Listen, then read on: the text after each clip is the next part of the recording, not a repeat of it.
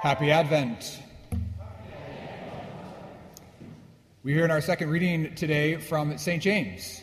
Take as an example the hardship and the patience of the prophets who spoke in the name of the Lord. Take as an example of hardship and patience the prophets who spoke in the name of the Lord. I'd like to speak about two prophets today. Raise your hand if you are of German descent.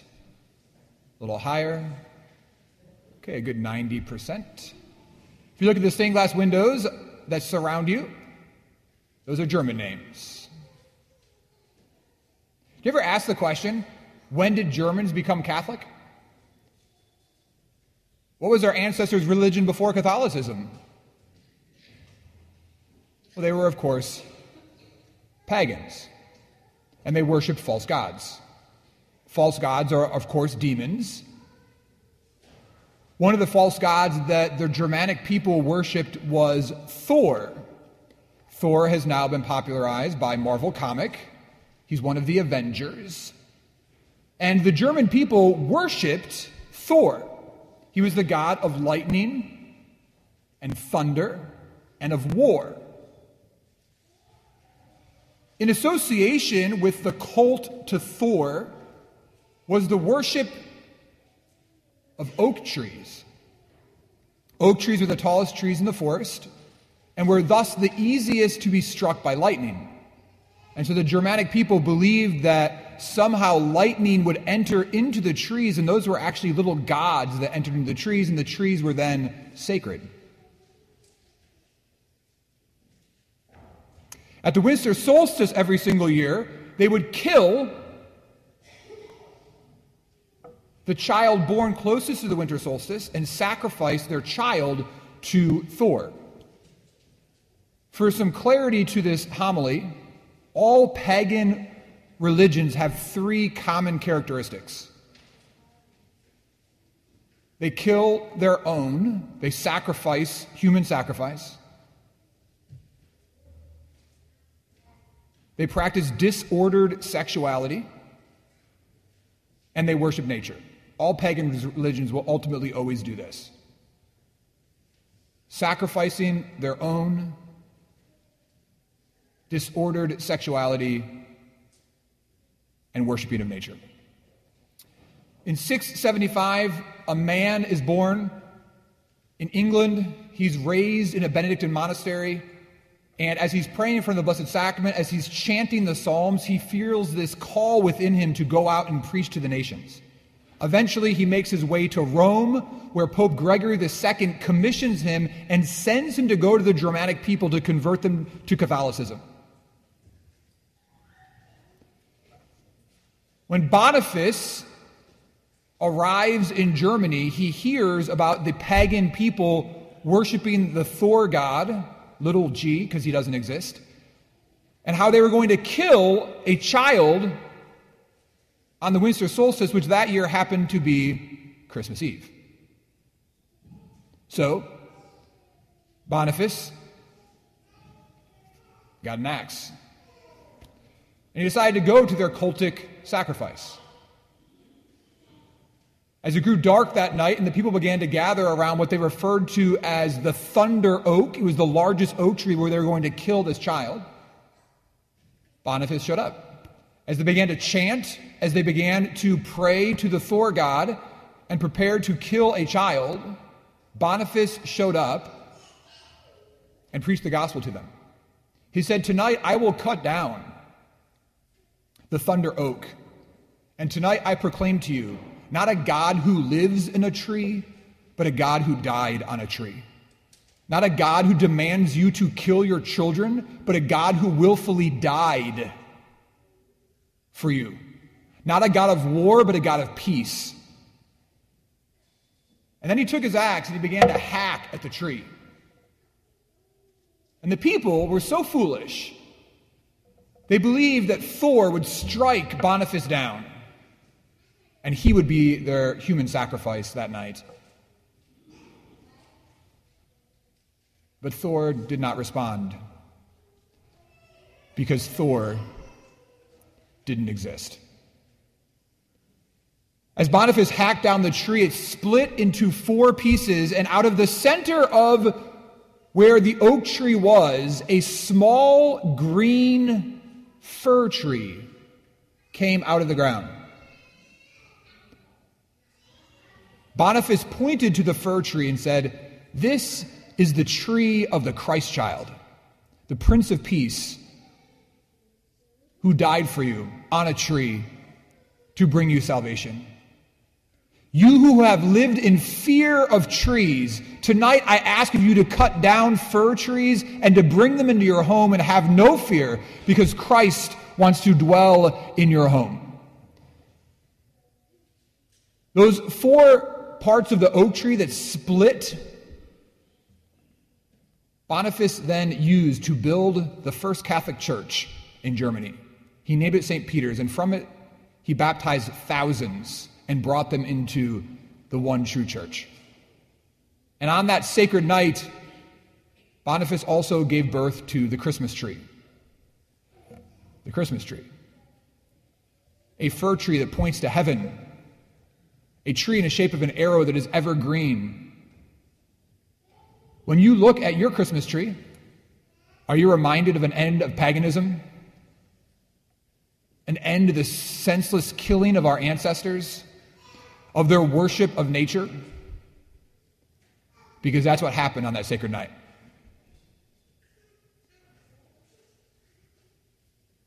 All pagan religions have disordered sexuality, a worship of nature, and a killing of their own. Thanks be to God for Boniface. Thanks be to God, as we hear in the letter of St. James today. Take as an example the hardship and the patience of the prophets who spoke in the name of the Lord. In 1531, in Mexico,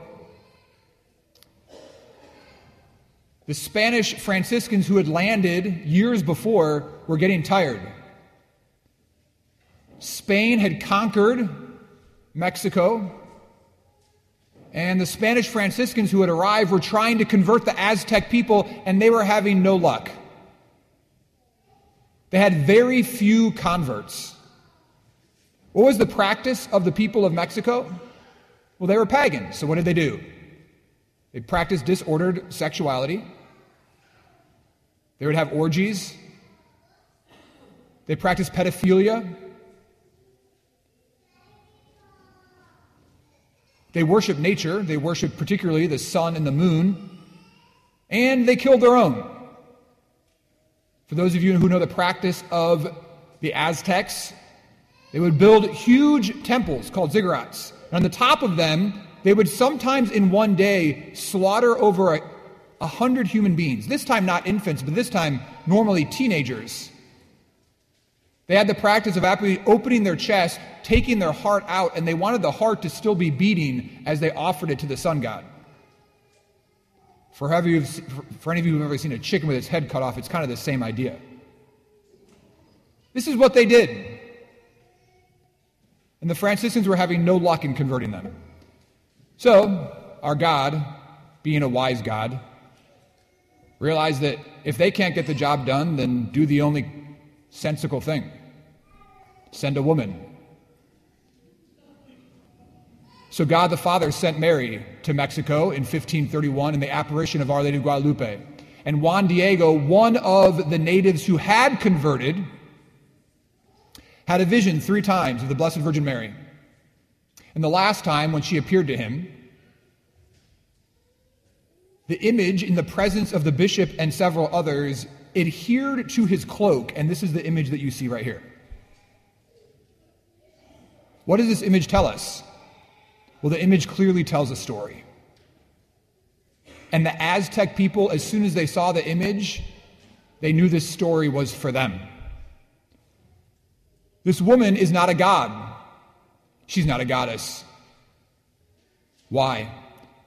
Because her head is bowed in prayer and her hands are folded in prayer. If she is not a god, then who is she praying to, the Aztec people asked. And then they noticed the black sash around her waist. The Aztec people practiced rampant sexuality. Women were regularly gang raped.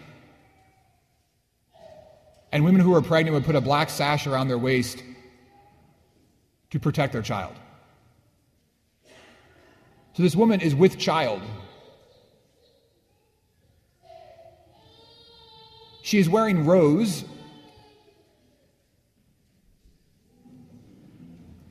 which is the color of flesh. So the Aztecs knew that certainly she was not a god, but she was clothed with a blue cloak, meaning that she was clothed with divinity, but she herself was not divine itself, that somehow she had been touched by the heavens.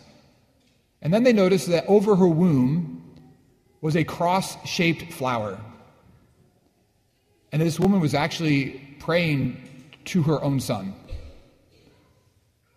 And what convinced the Aztec people the most is that this woman boldly stood in front of their sun god, if you notice the rays coming out of her, and on top of their moon god as she stands on a black moon. This woman, who did not proclaim to be God herself, stood in front of their God and on top of their God and proclaimed the God who lived in her womb.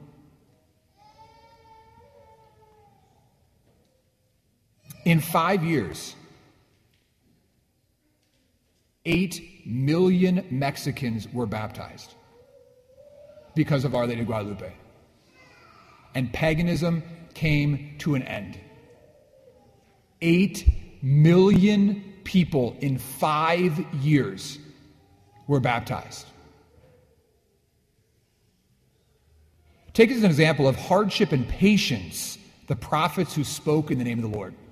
My brothers and sisters, I speak of these two prophets during these Advent days because we ourselves need to assess our times. What are the 3 characteristics of a pagan culture? Disordered sexuality, killing and sacrificing your own, and worshiping nature. What does our culture look like, brothers and sisters? And let me give you a small, brief history. Because the diagnosis of our time is pretty simple to understand. Disordered sexuality is rooted in the fact that we lose the understanding of why we were created and why our bodies work the way they do.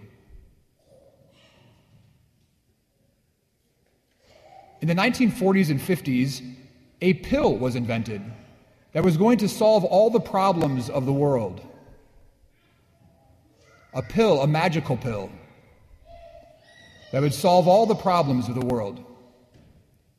By the 1960s and 70s, this pill had become normative for over 80% of American women.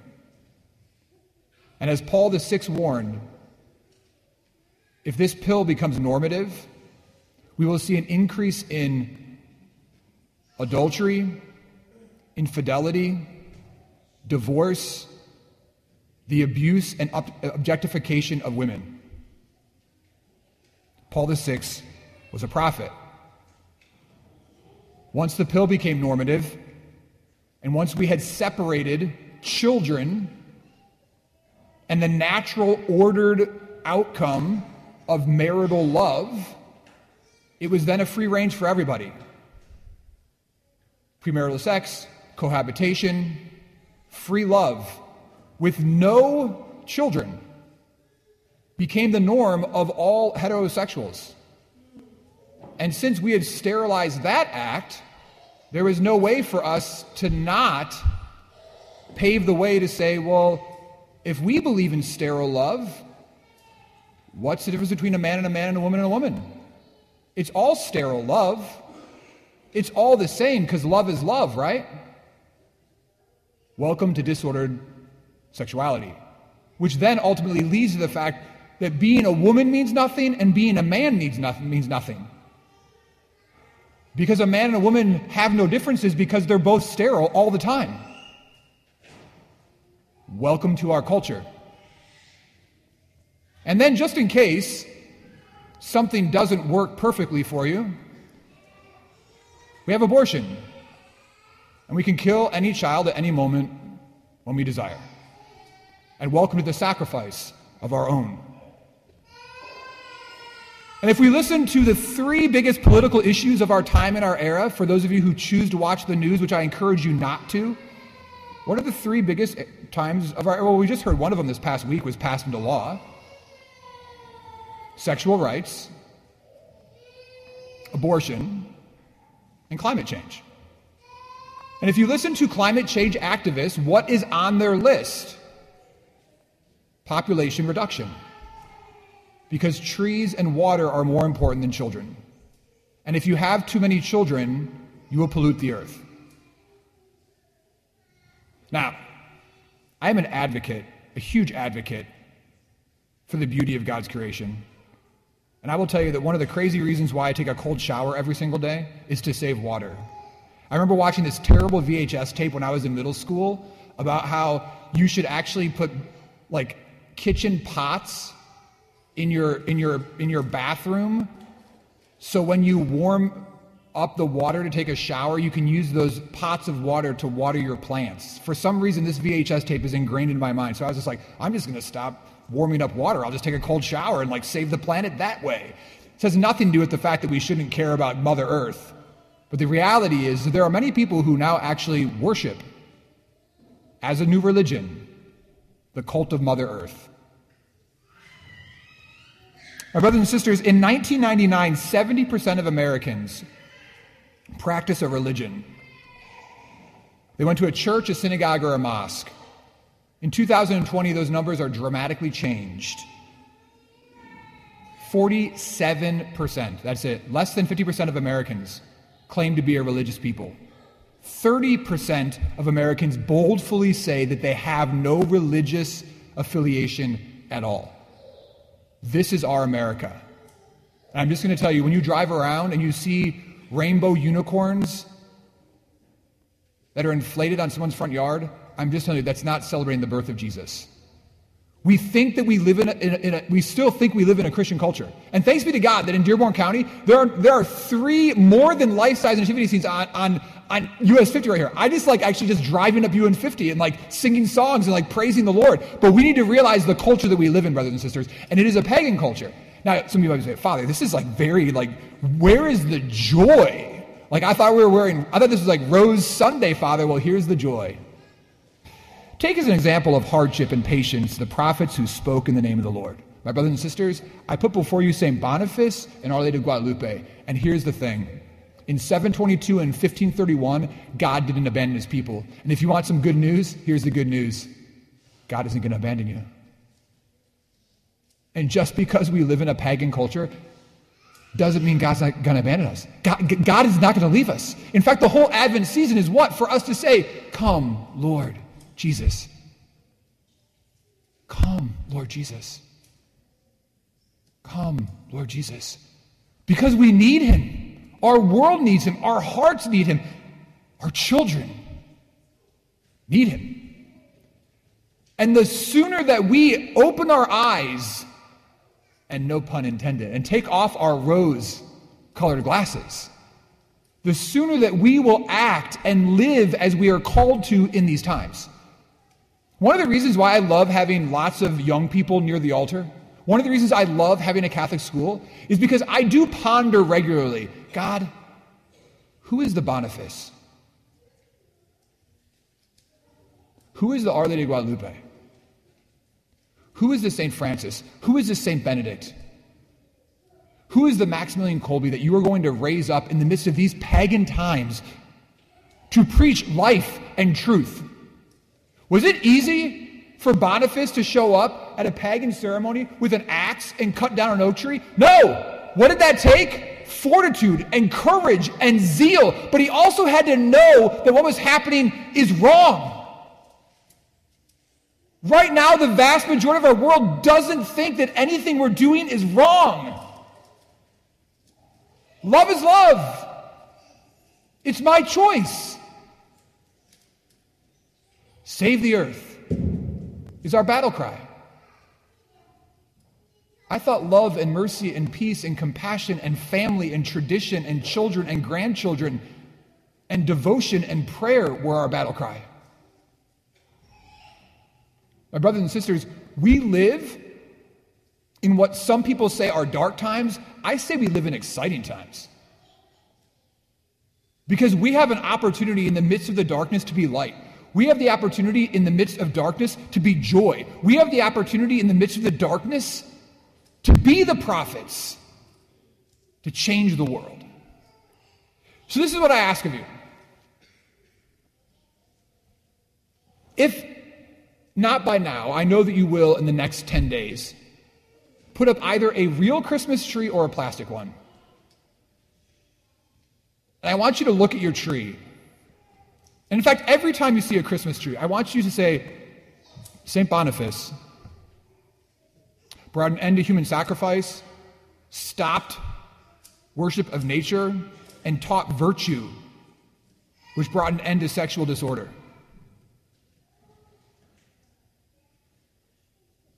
And I want you to share that message with other people.